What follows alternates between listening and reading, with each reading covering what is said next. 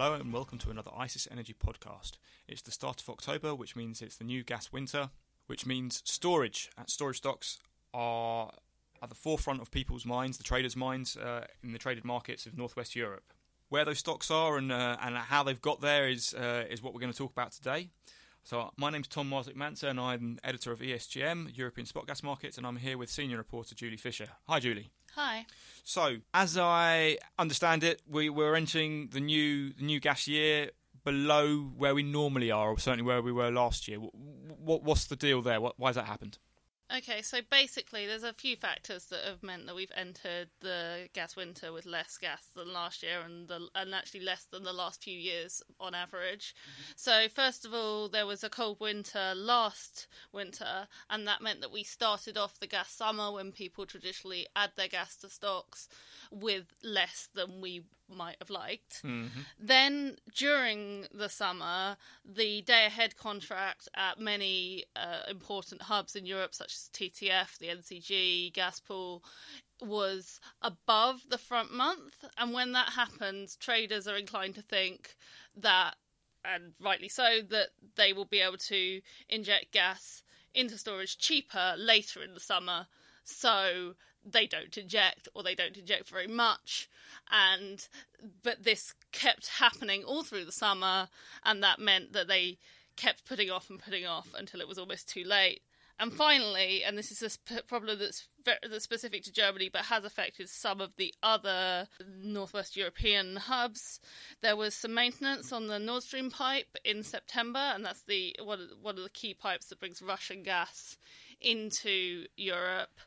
And that was completely offline for about 10 days in the middle of September. And that meant that German shippers actually started taking some gas out of stocks at a time when they really needed to be injecting. So that's kind of what's brought us to where we are now. And correct me if I'm wrong, was there a brief period during September where, despite the Nord Stream situation, that the price actually kind of suggested that it would have been a really good time to inject? Yes. Yes, so that there was an opportunity there financially, but then fundamentally it was kind of restricted. They just didn't have enough gas, essentially, to put into stocks. That was the situation there. So, with that in mind, and I know there's also a injection outage in the Netherlands, in neighbouring Netherlands at Bergermeer, which is quite big. What's happened since in the opening week of October of the new gas year? I mean, I understand that the relationship between the day-ahead price and the rest of the forward curve has changed dramatically.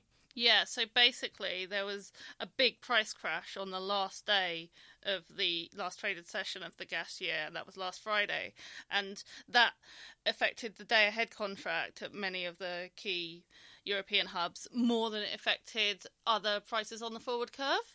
So particularly in Germany at the German NCG, the day ahead basically started the gas year about €1.30 below the front month, that's a big discount, and it was also quite significantly below the balance of month contract and below the working days next week contract, and that all of that suggests that now is going to be the best time to inject financially. You're never going to get gas cheaper than you get it right now. So with a huge ramp up in storage injections, obviously that added demand itself hauls the day ahead higher, and that spread has narrowed over the week. Exactly. So now that the day ahead is actually slightly above the balance of month, and it's only about 30 cents below the November contract. So that massive demand that was there at the start of the week has now diminished a fair amount. So, as is natural, we'll see a tailing off in those injections at some point through October. What does that then mean in terms of supply to Germany and the rest of the Northwest European markets in terms of relative years? I mean, historically, is the amount of gas in stock at the moment, and assuming we put a bit more in, is that going to reach us through to April next year? Well, obviously it's impossible to say because we don't know exactly what's going to happen in the winter, but we're historically slightly low on the amount of gas that there is in Europe in general and in Germany, which is the biggest storage provider in Europe. They've got about 20 billion cubic metres of gas in store at the moment.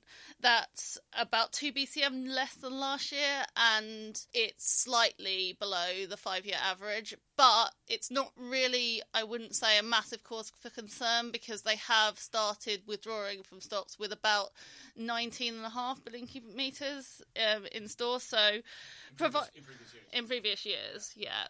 So, provided that there's not some kind of disaster in Europe, I think we can say that they'll probably be all right. Well, that's very good to hear then. Brilliant. Well, let's leave it there. Thank you very much for listening, everyone. Join us again soon for another ICIS Energy podcast. Thank you.